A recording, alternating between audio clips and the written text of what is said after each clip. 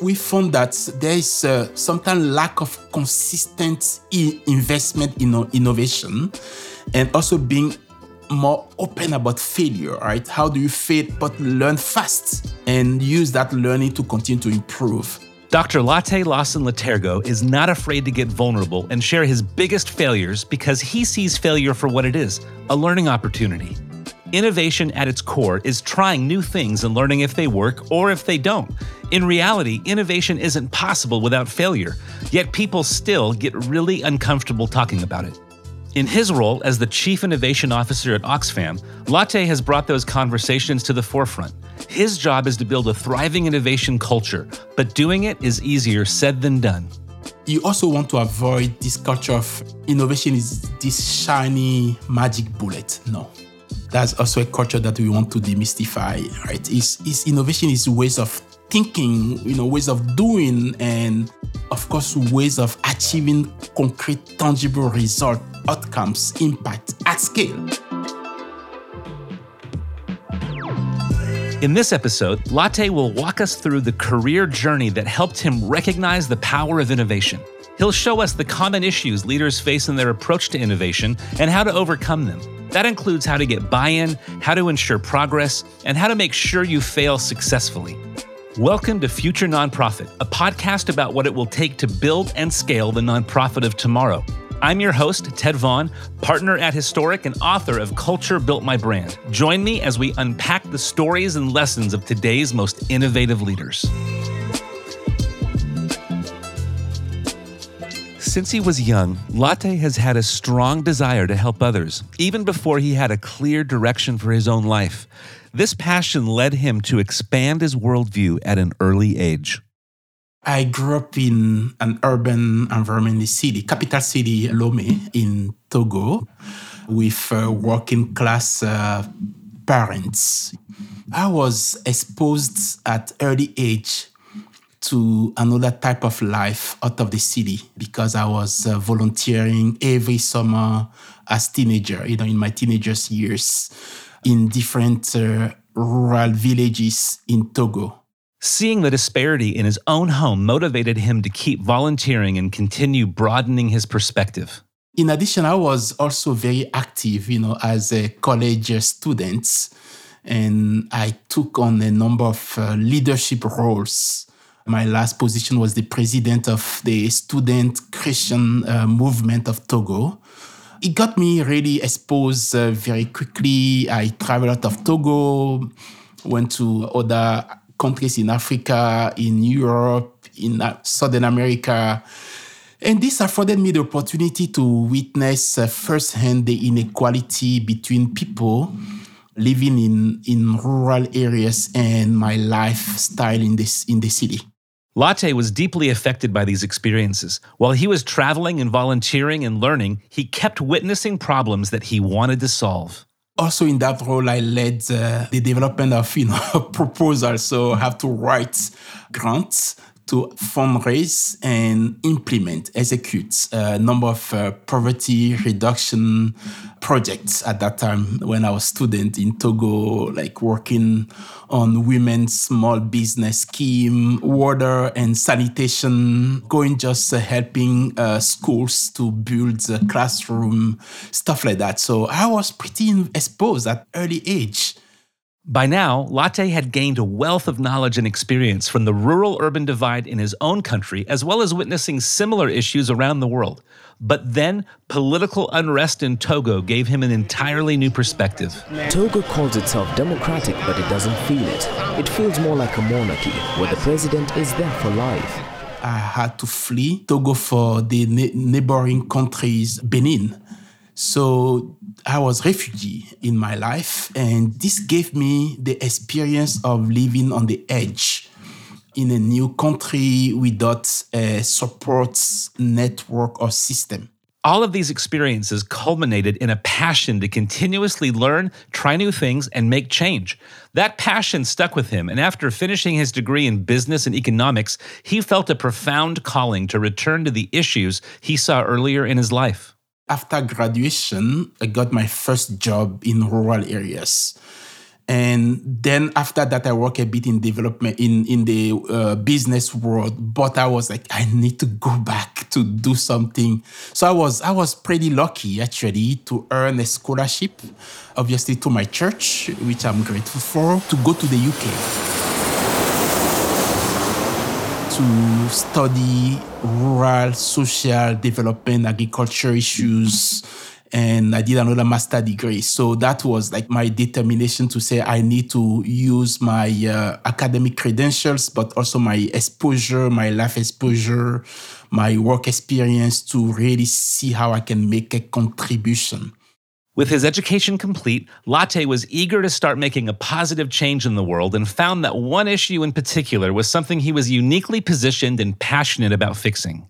I went to India as part of my master degree, and I was exposed to this microcredit concept, which is how do you alleviate poverty through economic growth. So it's not really like a charity where it's hand out people, you come and, we will help you. But how do you organize entrepreneur to have access to financial services so they can grow their business, right? So that was very attractive. So I said, yes, I study finance, business, economics, rural social development. I can combine all those things together. So I was really attracted. So my first real job was with an organization in France at that time called Planet Finance. Microfinancing was a niche that Laté would focus on early in his career. I moved back to West Africa, got my first job with a large humanitarian and development organization, CARE. One problem that the sector was confronted with was a high and very worrisome indebtedness of their customers. Micro and small entrepreneur, would take multiple loans. Sometimes they will use one loan to offset another. And here in the US, we are seeing that level of family is increasing, but we can track it here. At that time, they had no tool to do that. Right? There was no registry, any sort of credit bureau for the microfinance sector in Benin at that time when I started. This was Laté's first opportunity to tap into the power of innovation to solve complex problems. While at CARE, I connected back with my previous colleagues at Planet Finance and the sector as a whole to really look at how do we solve these issues, this wicked problem, because it's not good for the sector and it's not good for the people, the entrepreneur themselves. And especially in a country where at that time there is no unique identification. Like as we have here in the US, right? We have our social security number, you are tracked. There was nothing like that. So we had to come up with a solution and design the first very context-specific credit bureau for microfinance sector in Benin. So we have to really think outside of the box. We have to be creative. And we found some ways to go around the customer identification issues. Like we use fingerprints of, just photos for people who don't have IDs, because that was very prominent at that time. And it still is a big issue. It became quite a tool for the microfinance sector, not just in Benin, but in West Africa and other countries as well. We were very fortunate to receive the World Bank, they call it Innovation Marketplace Awards. So this was, for me, a seminal moment in my early career.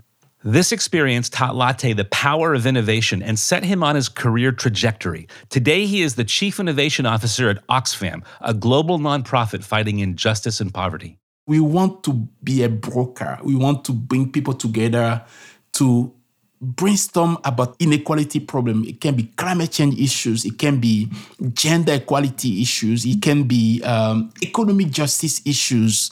So it can be a tool, innovative tool that we can really fine tune. And so that's our offer to our colleagues. So we really want to work with them, catalyze this new mindset. So don't be afraid also, and give colleagues cover that they need as well, right? Because sometimes they just need the space. Maybe 80% on your day-to-day job, but spend 20% on innovative things, right? And also provided the resources. So we have unrestricted, flexible resources that we can provide to colleagues, up to $100,000 for pay, depending on the stage.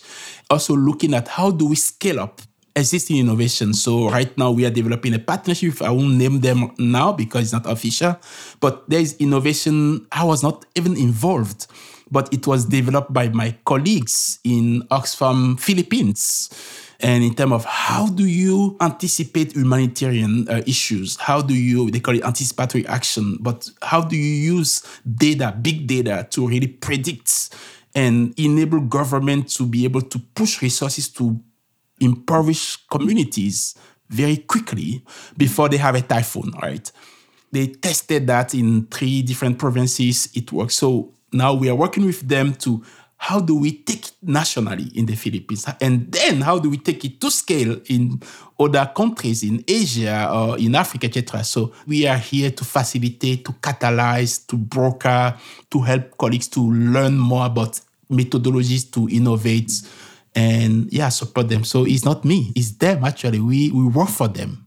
They are our bosses. I love it. So your metric for success is not your ability to single-handedly lead innovation, but your ability to foment a movement of innovation within the minds and hearts of the leaders of Oxfam. You said it very well, yes.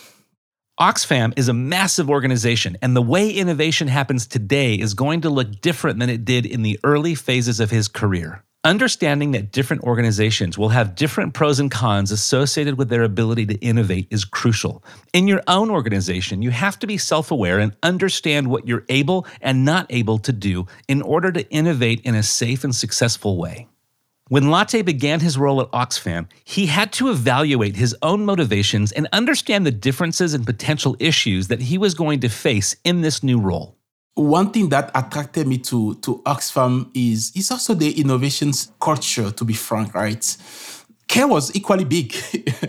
I mean, when you look at the 2 organizations, there are a lot of similarity, but this entrepreneurial spirit, right? And I would say I was also fortunate to have bosses, right, who believed in me and what we were doing and gave us the space to go experiment. And sometimes we fail, of course.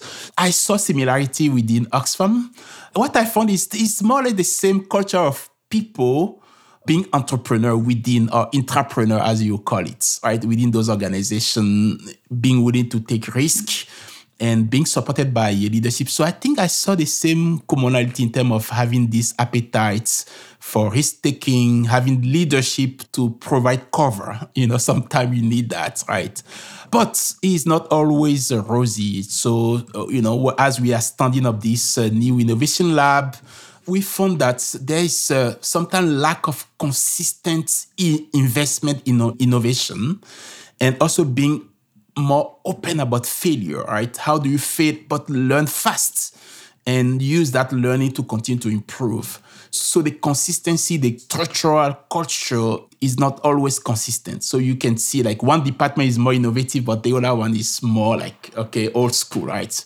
So those were a few things that I've seen so far, and also the lack of consistent investments in innovation.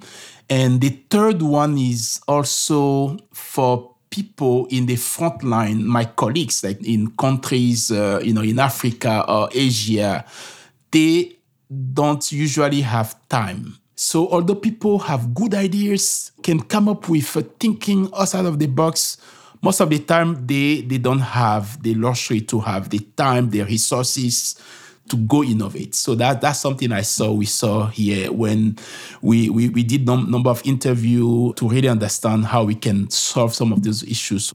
Laté also explained many of the issues that other organizations often face. As any other nonprofits, resources are always constraints.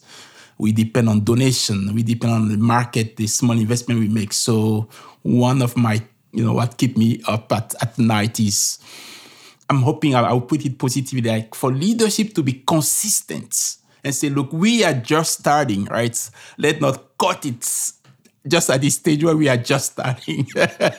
Because in a crisis, within nonprofits, the first thing they cut is innovation, which is very bad. They will cut innovation, they will cut research, R&D, But that's where we should be investing, right? Because we are confronted with complex inequality issues, poverty issues, and we really need to innovate. But that's what leaders most often do, So having a consistent investment and cover from leadership to say, go do it, go figure it out.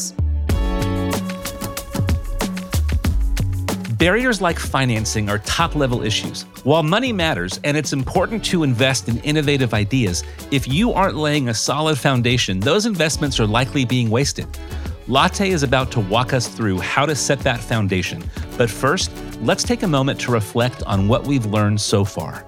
First, innovation is your friend, so don't be afraid of it. There are so many complex issues in the world, and with today's speed of change, traditional problem solving isn't going to cut it. Laté realized the power of thinking outside the box and not ignoring difficult issues early in his time working in microfinance. Think about the experiences you've had. Where have you seen the power of bold ideas in your career? Second, to have innovative ideas flourish, your first job is to create an environment with the right conditions for those ideas to grow. As Laté explained in his example about the Philippines, he wasn't even involved in the project at its conception. It came as a result of the culture that he worked to develop. And third, to be innovative at an organization, you have to be self-aware and understand where you're at and what you have the ability to do and not do. In Laté's experience, he noticed that Oxfam had a strong entrepreneurial culture and an appetite to try new things. But he also saw that there needed to be more consistency throughout the organization, especially when it came to support and room for failure. What do you see when you analyze your organization? What do you do well? Where do you need to focus your improvement? Now let's talk about how you can build that foundation. Again, money is great, but what it really starts with is good leadership. You really have to show leadership. And if you don't have buy-in from leadership, it's extremely difficult to have a culture of innovation, right? If leadership is always interested on transactional, how much have we raised, but not really how we do things and are we doing it differently? Are we thinking outside of the box? Are we positioning ourselves to be relevant, to add value, right? So I think the leadership piece is really key. And in some of my previous leadership role, I had to give cover to my team, say, look, go figure it out, go innovate, right? I'll protect you. I can get fired, that's okay, but I'll protect you. So leadership to really demonstrate this kind of culture of innovation, being willing to really take the risk, take a bet, and provide support and cover, for me, that's extremely important. That's an ingredient for success. You also want to avoid this culture of innovation is this shiny magic bullet. No.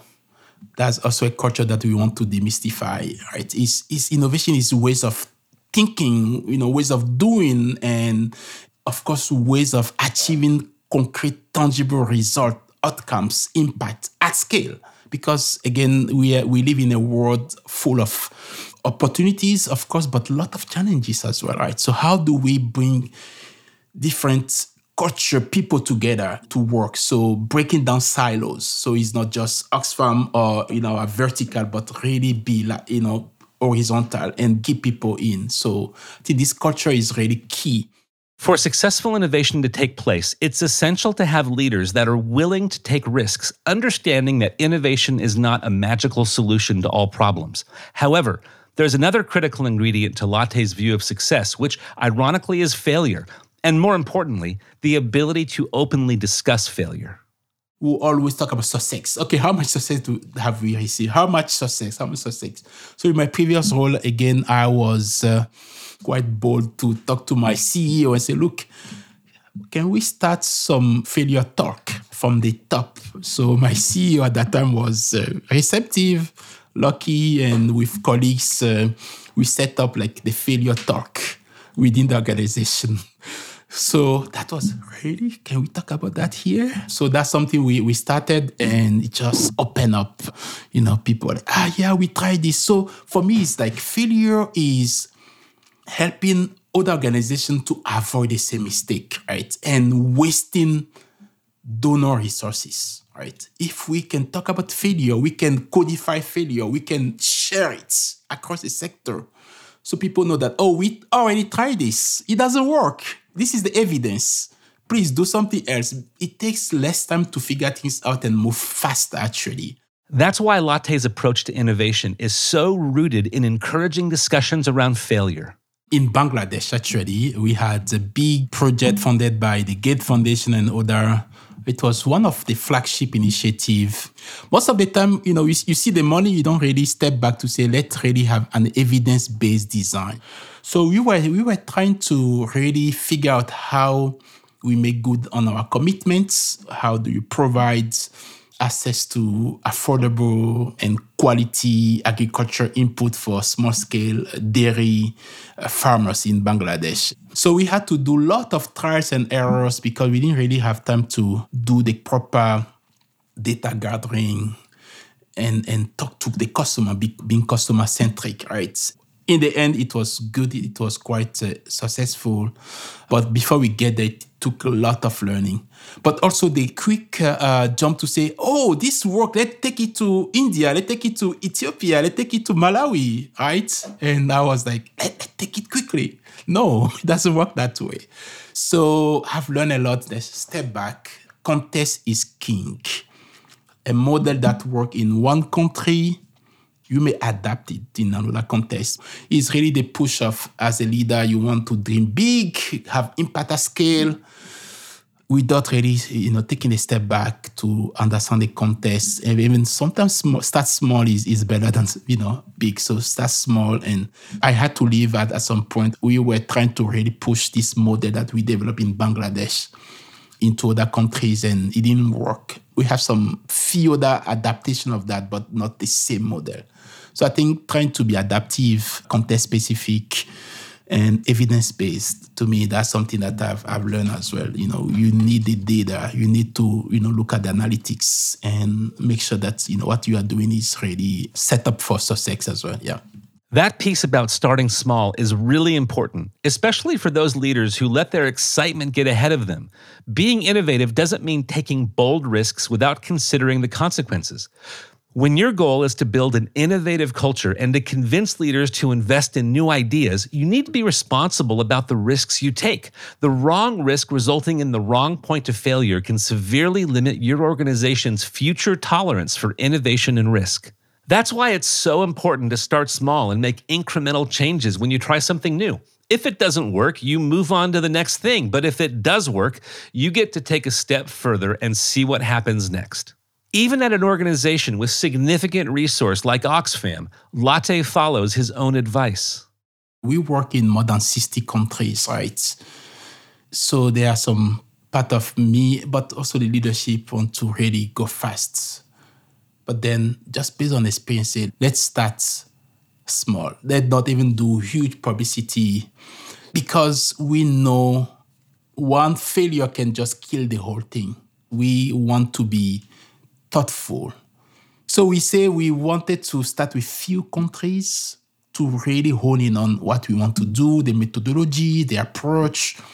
And also we were committed to this principle of being feminists and decoloniality, right? In our space now, there is a push for decolonizing aids and partnerships. So we focus on just few countries. Say, let's go test the water with them, get the leadership, get the buy-in before we go big. Don't blow it out at the beginning. Be balanced.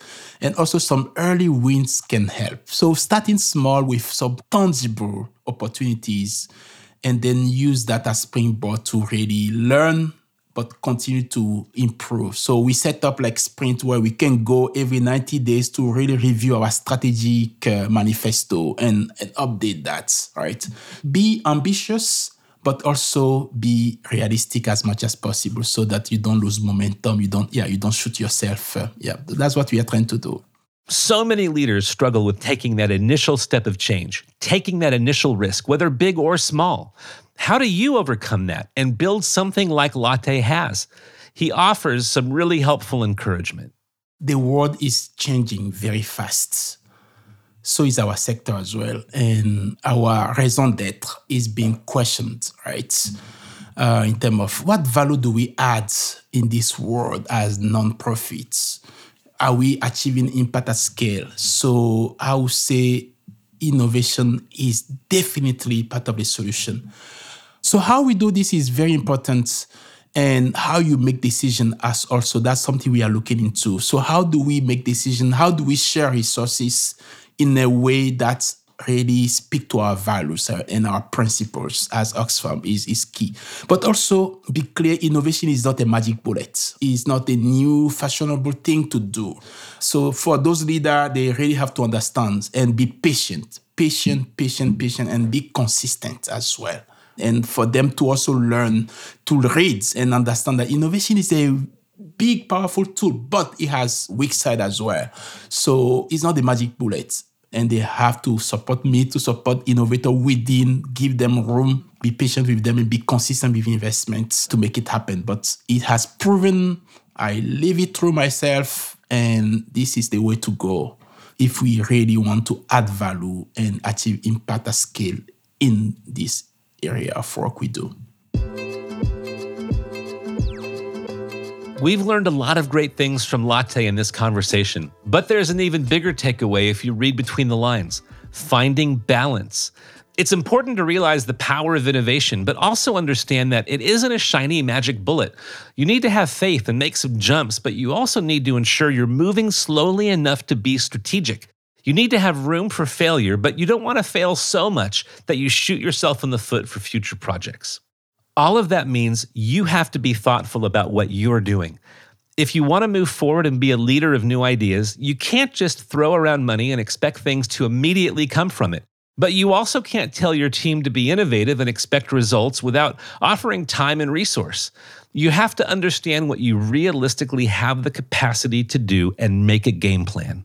It's also important to note another key thing Laté talked about.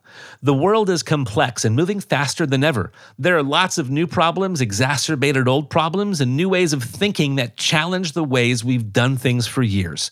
That means change is necessary if you want a productive future. So even if it's just on a small scale to start, it's imperative that you make room for risk, change, and innovation. I'm Ted Vaughn, and this is Future Nonprofit. If you want to hear more stories from experts in the industry to learn how to take your nonprofit into the future, subscribe to the podcast and visit makehistoric.com.